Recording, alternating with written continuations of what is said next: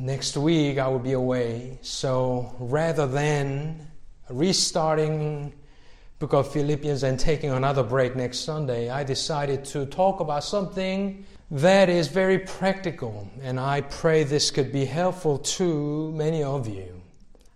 I've talked about a few weeks ago about Bible reading, and best solution that I have is to have a daily Bible, physical Bible, so if you lose a couple of days, then you could go straight to that date and read.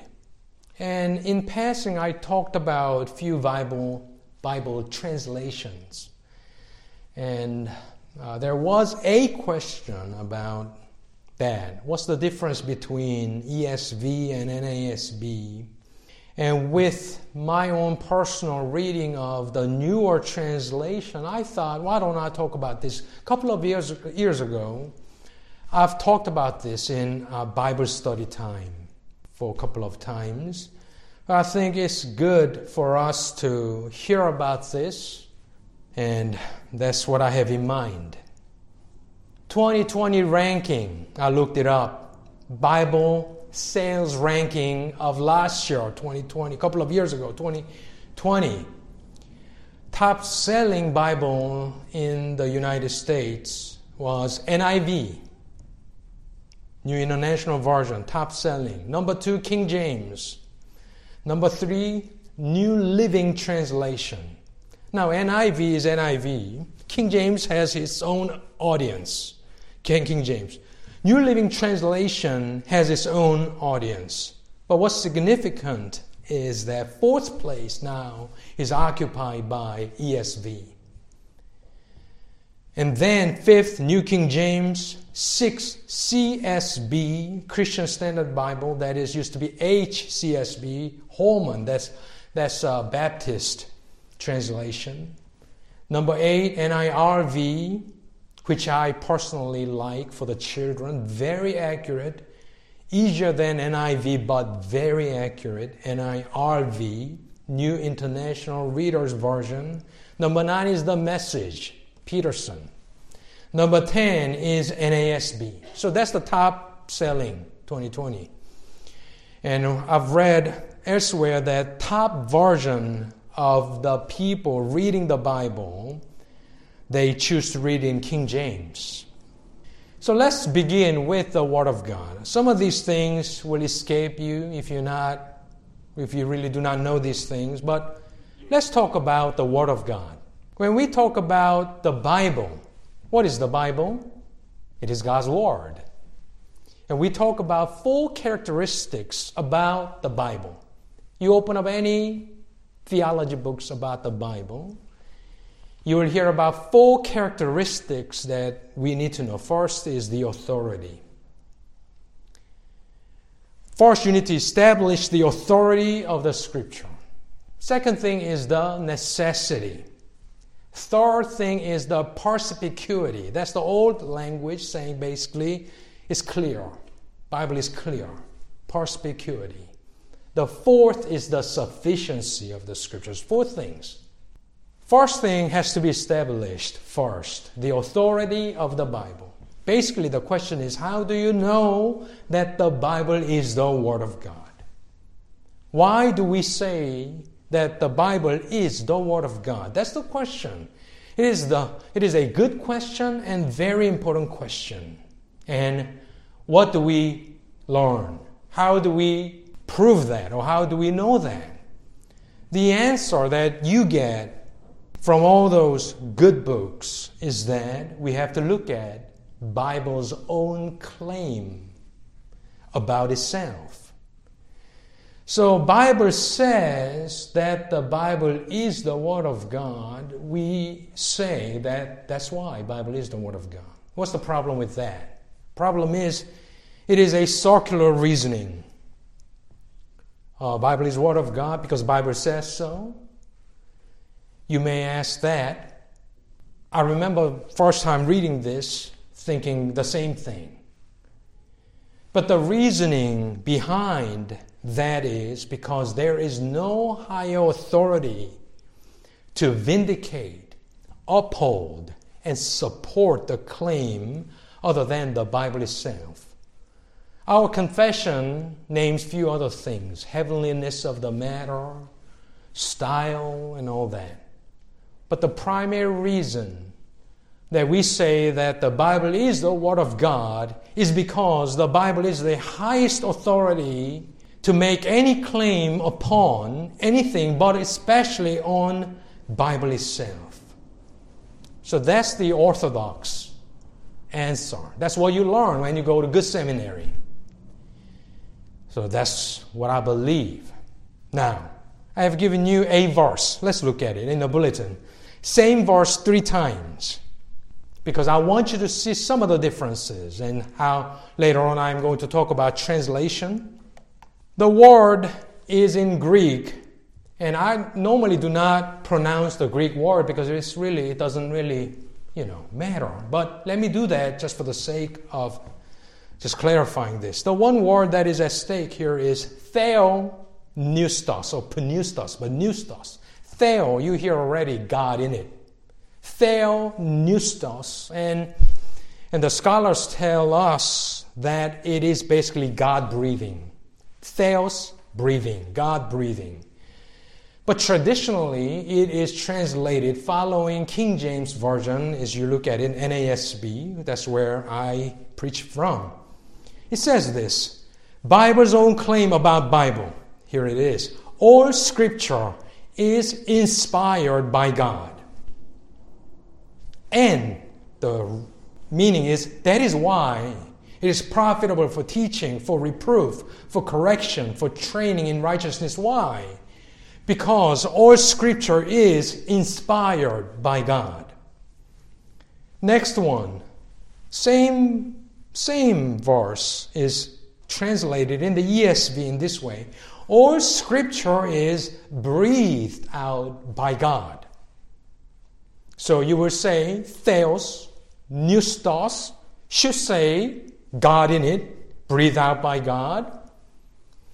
But the final one, LSB and NIV, by the way, is very accurate. Says this, all Scripture is God-breathed. Now, why does it matter? If you only say that the Scripture is inspired by God, it could mean that God has inspired certain people. Just like musicians could say, musician says, I'm inspired by this art and I compose this music. So it doesn't have to be, but it could be that when you only say the Scripture is inspired by God, God could take a back seat. And once inspiration is done, human authors could write whatever that they were inspired by. So Bible becomes man's witness to God's activity. If you only have inspiration, inspired by God. So literal translation will say, all Scripture is God-breathed. What's the difference? Inspired is taking an intermediary, a person, and inspire that person, and he goes out and he's writing. God breathing, as you could tell, there is more immediacy. God is the primary author because He's breathing out His own word, yes, through men, prophets and the apostles. But what is emphasized by God-breathing activity is that God accomplishes His word through men, but yet God is the primary author of His word. I could take either one. And as you know that what that word means, as you explain it, it should be fine. So then, what we, the Reformed Christians, we believe about the mode of inspiration, then how were the people inspired? I simply quote this. This is what we think happened. Organic inspiration. The process by which God guided the human authors of Scripture working in and through their particular styles and life experiences so that what they produced was exactly what He wanted them to produce. One of the things, the mode of inspiration that we reject is the dictation model. That a man is caught up in the Spirit and he starts dictating what God is speaking into his head or voice. But we say it's more organic. The exact mode of inspiration is mystery to us. But we will say God breathed. There is an immediacy. God spoke through man using their own learnings, life experiences, their styles of writing. Yet, because God is God, God superintended every process. God is not bypassing man, but God is using man. But yet, what has been produced is exactly what God had in mind, because God is the author. Now, that's the inspiration. The next topic that we have to discuss is this: inerrancy and infallibility. I don't know if you have heard about those terms. Inerrancy means that the Scriptures do not affirm any errors. The Bible does not endorse anything untrue. Infallibility has to do with possibilities, and it means that the Word of God is incapable of erring or making a mistake or say untrue things. If God breathed out all Scripture, every Scripture, and God used men, yet God accomplished what He wanted to say, then infallibility, inerrancy really has to come back to this concept. That is, what is known as, the term is plenary verbal inspiration. That idea is this: not only the biblical message, but also the individual words in which that message was delivered or written down were divinely chosen. The best statement on that is found in Chicago's Statement on Biblical Inerrancy, 1978. This was written by, at the time, All-Star Team. Some of the signatories are following: Greg Bahnsen, James Boyce, W.A. Criswell, John Feinberg, Norman Geisler, Bob Goffrey, Stanley Gundry, D. James Kennedy, Jack MacArthur, John MacArthur, Alan McRae, Okanga, J.I. Packer, Patterson, Francis Schaeffer. But the person who actually wrote down these articles is R.C. Sproul. Let's look at Article 6 there. I have printed it out for you. And this is what we say. We affirm that the whole of Scripture and all its parts, down to the very words of the original, were given by divine inspiration. We deny that the inspiration of Scripture can rightly be affirmed of the whole without the parts, or of some parts but not the whole.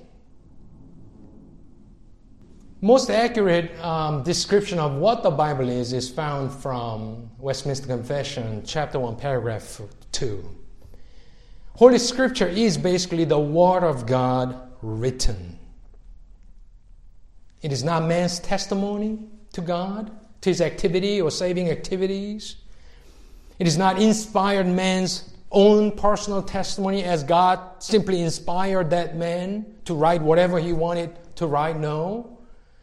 What we believe, or I believe, is when God has inspired, because of His character, all that He breathed out must be infallible and inerrant. To guarantee that, then, every word must have been breathed out by God. It is not God inspiring someone a theme, and a person goes out of that theme, he writes his own ideas. So we have that high view of the Bible because of its author, who is God. If God is God and God is the author of the Bible, then it is necessarily inspired. Because it is inspired, therefore it is infallible, inerrant, sufficient, necessary, and sufficient for our faith and life. Because you really cannot give or have inerrant or infallible inspiration without the words. Or it becomes simply human product. But this is necessarily so. If God has inspired it, God must have given that person even down to a word to keep it from erring. Right, without words breathed out by God into the hearts and minds of human authors, you cannot guarantee its inerrancy and infallibility. Now, but then, the very first autograph, we call it autograph, but very first edition, let's say Philippians, Paul must have written that very first letter. We don't have that. We do not possess any of that first edition, very first copy of any of the Bible, portions of the Bible. Then what do we say? Now it becomes really faith statement. Look at Article 10 of the Chicago Statement. We affirm that inspiration, strictly speaking, applies only to the orographic text of Scripture. That is the very first edition written by the authors. We affirm that inspiration is applied only to that first edition. But what happened to them? Which in the providence of God can be ascertained from available manuscripts with great accuracy. We further affirm that copies and translations of Scripture are the Word of God to the extent that they faithfully represent the original. Because of who God is, and because we believe God preserved by His own care, did you see it? No, it's a faith statement. But we believe God to be that kind of God. And each generation faithfully, accurately copied those manuscripts and handed down to us. Yes, there are variations. Why? Because as people were copying those manuscripts down, there were errors. But that's not inerrancy that we are talking about. It is as they were copying it, they made a mistake, human, scribal mistake. So what people had to do is to have as many manuscripts possible and put everything together and compare it and see how many versions say this, how many versions say that. Scholars say 90%, 95% accurate. We do not lose anything. That's the next statement. But anyhow, all of that we have just talked about. What we believe as Bible testifies to us, all Scripture is breathed out by God, inspired by God, therefore it is the Word of God. That's where we begin. And because of His character, what He would say is without error and fallacy or lies. In order for that to happen, then God must have inspired that person even down to every word, so as to guarantee the inerrancy and infallibility. That's kind of our confession. No Christian will say, none of the professors or some people that I know will say, you must believe in inerrancy to be saved. I don't think anybody would say that. A man is saved by believing in Jesus Christ. That is sufficient.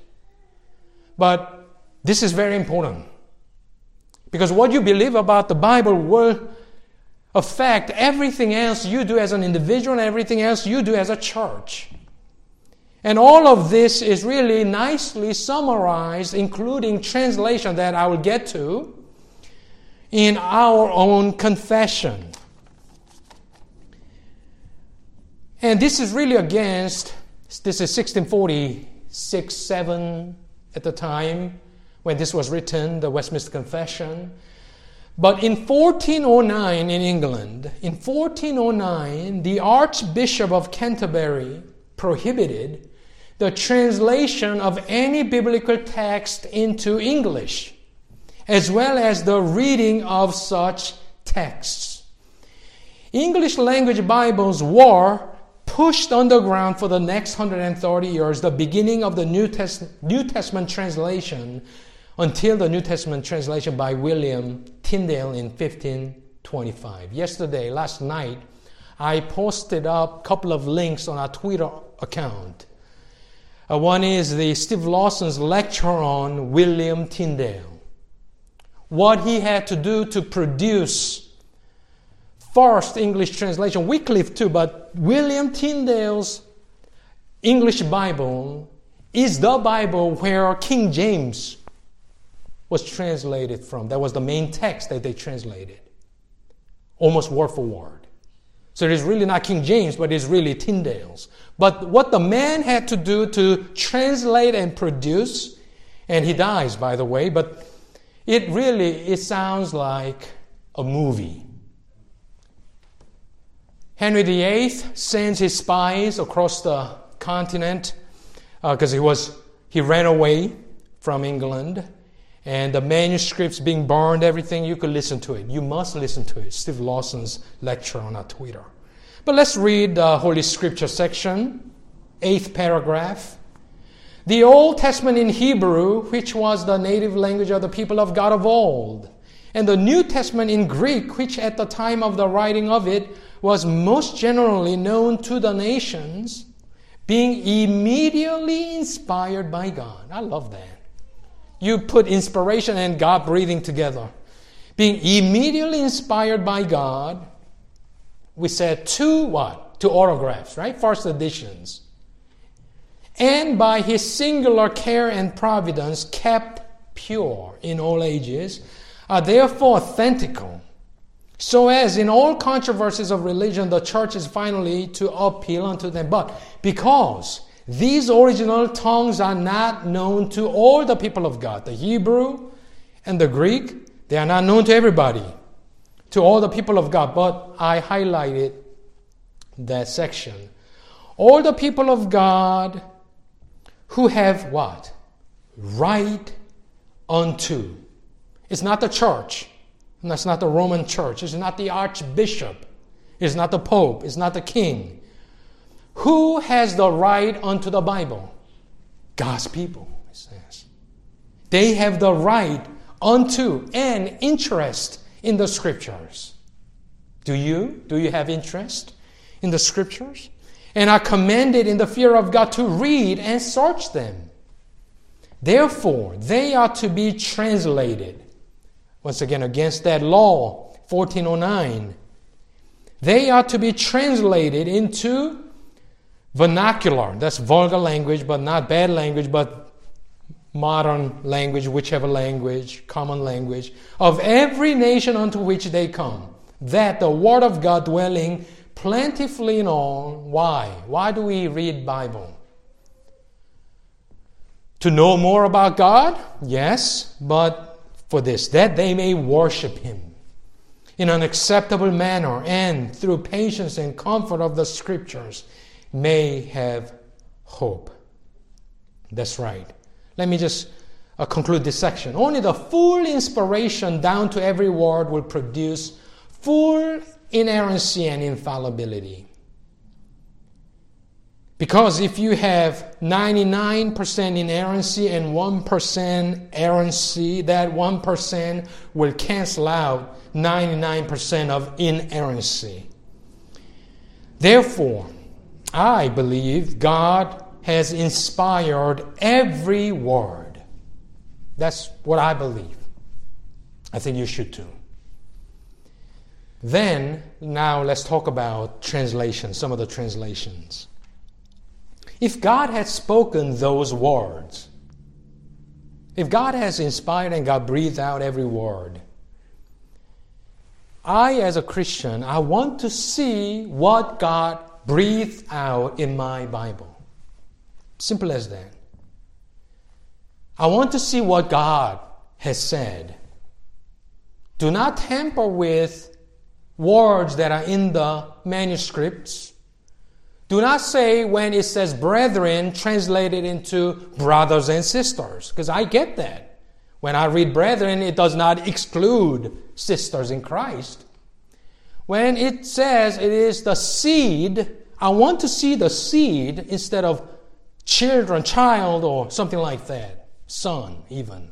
Why is that important? Because seed of woman. I want to see the seed of David. So things like that, I do believe it matters. But anyhow, let me show you some of the manuscripts. Modern translations, New King James, NASB, that's pretty much what most of you had as you were growing up. Some King James too. But King James needs to be translated into English. I try to read King James. It's just so hard. But some people love it. So when you choose a translation, there are many factors that come into play. Some things that you are familiar with, you do not want to change. Something that you know by heart, you don't want to change up some of the words. So I understand. But let me just give you some practical guide. But let me show you the manuscript. This is the manuscript. Most modern translations that if you see very first page, introduction of your Bible, it will say which text they use for the New Testament translation and the Old Testament translation. When you think about manuscripts, you talk about the scrolls. You think about papyrus, right? Pieces here and everywhere. These days, you could look it up on internet. But what had happened past 100 years or so was that German scholarship, they put together and compared all available manuscripts. By the way, since the 1500s when King James, Tyndale, they translated from Erasmus's Greek New Testament, more manuscripts were found. So people who say King James is the best, you have to make that decision. But what had happened past 100 years, the scholars had done was they compared many manuscripts and they compiled it together in this fashion. So it's not in scroll, but this is the New Testament, N.A. Nestle-Aland. This is blue one. This is what everybody uses. There's another one, red one, based upon this text, but UBS. So NU, new text, and new text, you will hear it. It's Nestle N and UBS, red one, that's NU. So this is the manuscript, believe it or not. ESV is translated from this NASB, LSB, CSB. All of them, they are translated from this. This is 27th edition.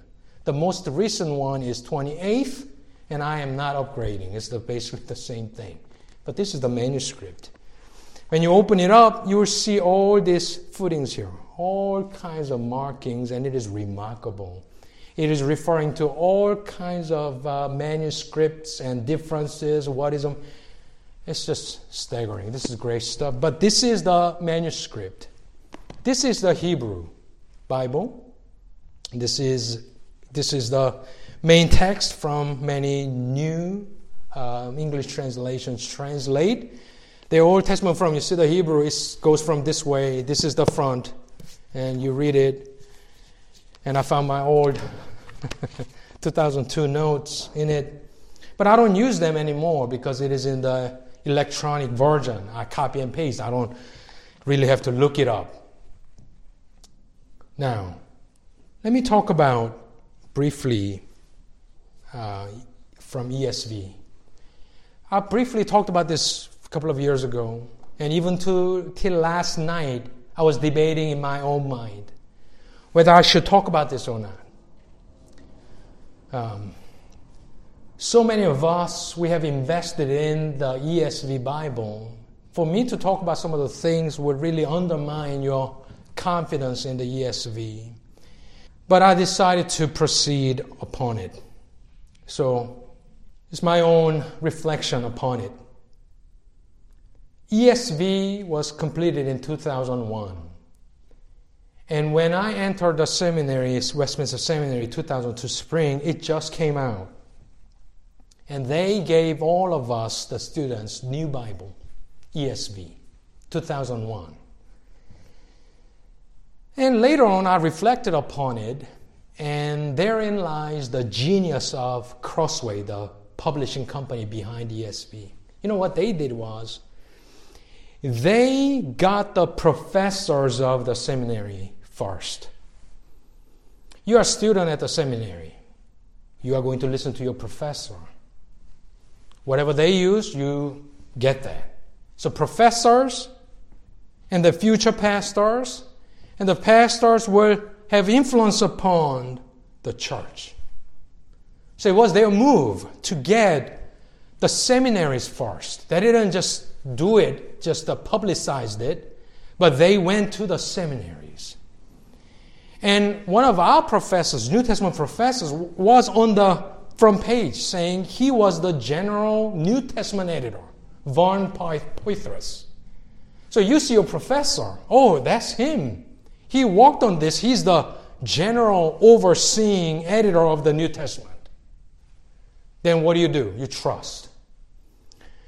So professors, pastors, and congregations. That's how it went. You do not understand the excitement and frenzy that swept across the English-speaking world, both evangelical and reformed. So they got the seminary. That's the first thing they did. Second thing they did was they got the heavy endorsements. There were very famous people coming out in public saying this is the most accurate, readable English translation ever to be produced. John Piper was the main spokesperson. If John Piper says it, who are you to argue against John Piper? He has preached to millions of people. He has preached from all these texts for a long time. So he comes out and he says, yes, this is the best. Francis Chan came out at the time. He says, this is the best. So at the time, what happened? I don't know if you noticed it. There were so many pastors writing their blogs. They did their blogs back then, 2001, 2. Everybody produced something of a article saying, this is why we are switching to ESV. Everybody was doing it. Even OPC said, from now on, ESV will be our default, not official, there's no official version, but default version in all printed format, is online or whatever. Two men didn't fold at the time. Tim Keller stuck with NIV. John MacArthur, he briefly played with ESV, but he stuck with NASB.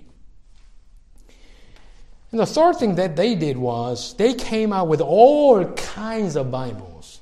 At the time, Bible, you get the Bible from the Christian bookstore. You go and you pick out whatever translations that you are familiar with. It's all black, blue, or burgundy. That's all you will find.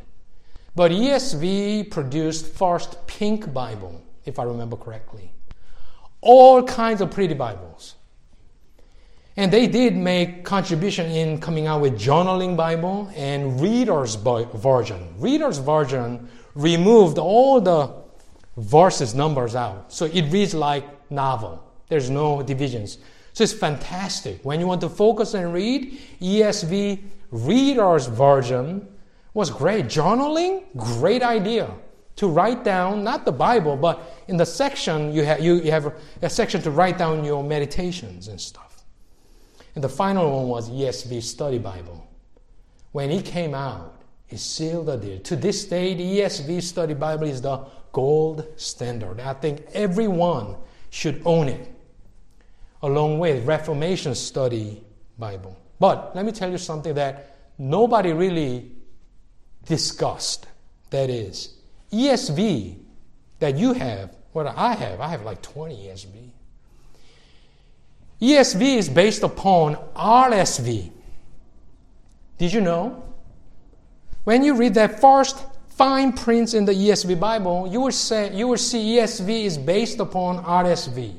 So when the new versions come out, they are not doing fresh translations. They are doing minor updates and tweaking a few places. And at first, I thought, RSV? Why would you base upon anything on RSV? Because RSV came out in 1952, And it was the liberal scholarship trying to overturn orthodox theology. I don't know any conservative pastors who used RSV. Do you know anyone? I don't know anybody. But nobody's talking about that. This is not some kind of conspiracy theory or anything. But nobody's questioning that. You know what? So that's why I brought this book. Just to let you know, so that you can make an informed decision. This is E.J. Young's biography, published by OPC. E.J. Young was the Old Testament professor at Westminster Seminary. At the time, the best conservative scholar. When RSV came out, I remember reading about his reaction. There's a section in his biography written by his own son, page 183, For Me to Live is Christ, the Life of E.J. Young, the Revised Standard Version, 1952. When it came out, this is what he said. There is one thing above all else which should characterize a good translation, that is its faithfulness to the original.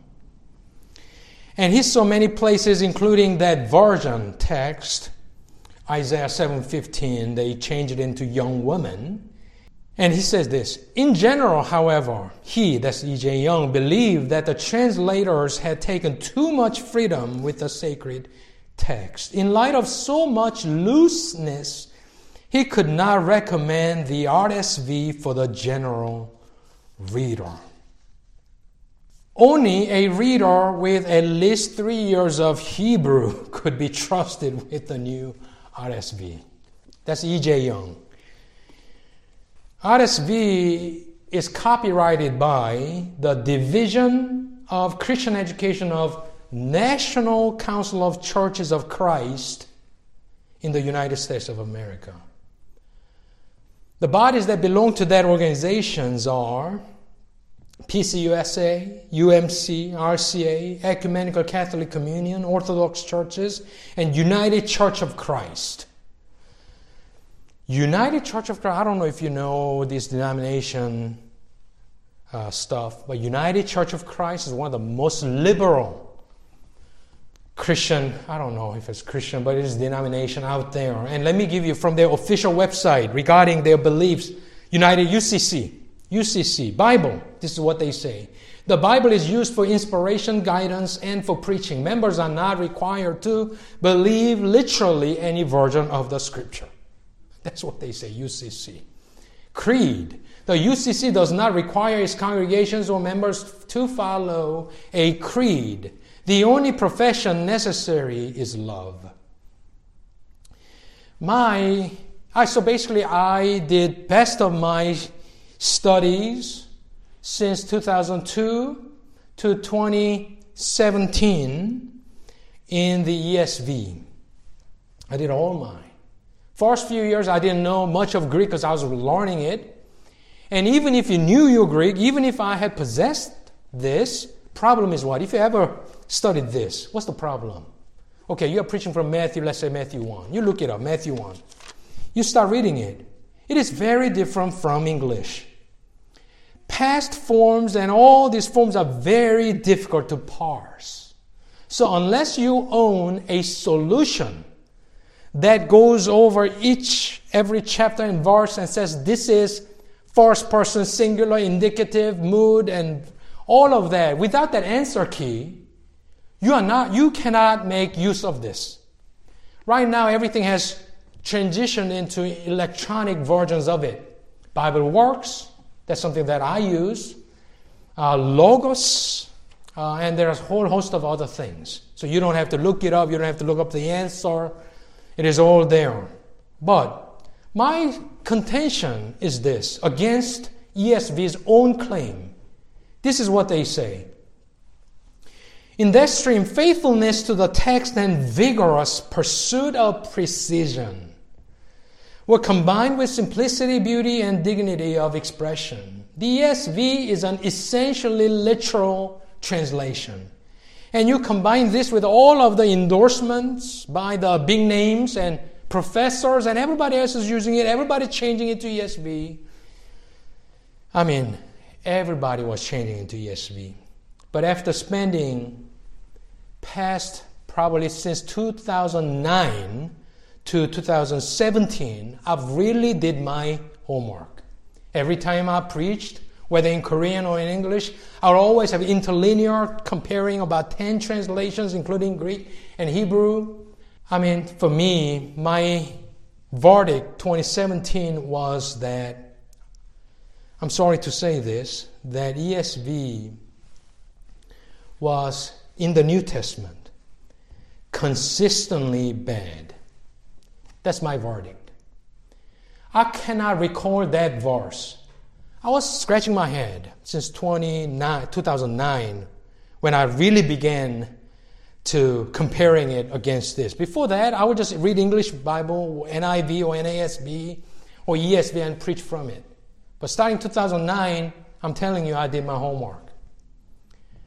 But in the middle of it, I was thinking, this is not really accurate. And I don't mind, again, here and there, mistranslations. I don't care. I don't care about that. But what I am looking for is consistency. It's consistently bad. It is great in certain places, but it is consistently bad to the point where there was one, I tried to look it up this week, but I couldn't. There was one sentence in that Greek, as I was looking at, ESV broke a single sentence into two and omitted that conjunction totally out, leaving me with completely different idea of that verse. I cannot recall. I wish I could give it to you. But it's been building up, but there was that final straw. So 2017, before I came here, I said, that's it. And I put all my ESV, I heavily invested in the ESV. I put it all against my bookshelf, and I picked up New King James. So my verdict is, if you have so many ESV like me, and you want to do your family devotions and whatnot, do it. When children are young, everything is hard. So you could do like NIV, NIRV. I used to be an elementary pastor too, believe it or not. I preached to about 50 to 60 elementary students for about a year or so. I had to do my study and homework, and I recommended NIRV to this. So, you're right, when you're young, right, you want them to get the message. Depending on you too, wherever you are. But if you want to be serious student of the Bible, that I don't have to scratch my head and say, is this really what the Bible says? That confidence I do not have. I'm sorry to say. So, if I read ESV, I have to go back and read New King James or NASB. It's double work. So I just start with NASB, rarely New King James, but they both are fantastic stuff. Now, the word precision or accuracy is a loose term, I come to realize. Why? Because in the name of precision, you know what people will do is, precision assumes something is ambiguous. So I want to be precise. I thought that meant you will give me the exact wording from the original manuscript. No. In the name of precision, because I want it to be more precise, I realized many times they shuffle everything. So what you want in your translation, if you believe in the inspiration of God, in His Word, plenary verbal inspiration down to every word, and what we have is very accurate representation of that orograph, what you want is faithfulness. As E.J. Young has said, it is not so much accuracy or precision. I thought that was what they meant, but that is not. So, is it faithful to the original manuscript? Where is the original manuscript? Once again here. So that's the question. Let me end with some couple of thoughts on LSB. That's the newer translation that MacArthur's team has done, tweaking NASB. So I've been reading LSB. LSB really got started because John MacArthur said, doulos must be translated into slave rather than servant or bond servant. I want that to be a slave, he said. So that's how it got started. I could go either way. But LSB, one of the things that they decided to do was to translate L-O-R-D, Lord, uppercase Lord, into Yahweh. There's Abner Chow, his director under him, who translated, updated NASB into Legacy, Standard Bible. So I've been reading it for some time. Slave, I could care less about that. But when you read the Old Testament, especially Psalms, or wisdom literature like Proverbs, it is shocking how many times God says Yahweh. It is one thing for you to hear me talk about that. It's another thing to open it up and read it with your own eyes. And every time you find Yahweh instead of Lord, it comes to you very differently. So I am enjoying it now. LSB has updated some of the portions of Psalms into more acrostic Psalms, A, B, C, D. So Hebrew alphabet is more pronounced. And some of the places that I would go and check, they did a great job. One of the personally favorite portion was Romans 12:1. That famous verse says this: I appeal to you, therefore, brothers, by the mercies of God, to present your bodies as a living sacrifice, holy and acceptable to God, which is your spiritual worship. LSB basically put that into this way: to present your bodies as a sacrifice, living, holy, and pleasing to God. It's not simply offer your bodies as a living sacrifice, but living, holy, and pleasing to God. All of them modifying sacrifice. Now, so even last night I was thinking about this. Should I talk about that? Who cares about this? Does it matter? Yes and no. Yes and no. And let me end with this. I know I've taken up some time by now. I'll wrap it up. Let me ask you this. Do you play golf? You don't? If you play golf, what kind of club you use, does it matter? If you are a violinist, does it matter? I started when I was young with $50 violin like this. It costs thousands, if not tens of thousands of dollars. You ask a pro violinist, does it matter? If you play piano, does it matter? A couple of out of tune, something sticky, doesn't matter? It doesn't matter. If you enjoy camera, I used to own that big DSLR camera. If you ask a professional wedding photographer, does it matter what kind of camera you use, what kind of lens you use? What about coffee? Do you enjoy coffee? You could drink gallons of Folgers coffee. Nothing wrong with Folgers. Doesn't matter. If you're a policeman, I thought about this example. I do not advocate, guns or violence or anything like that.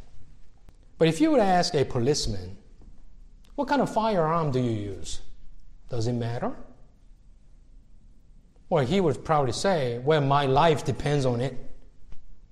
It has to be reliable. It has to fire.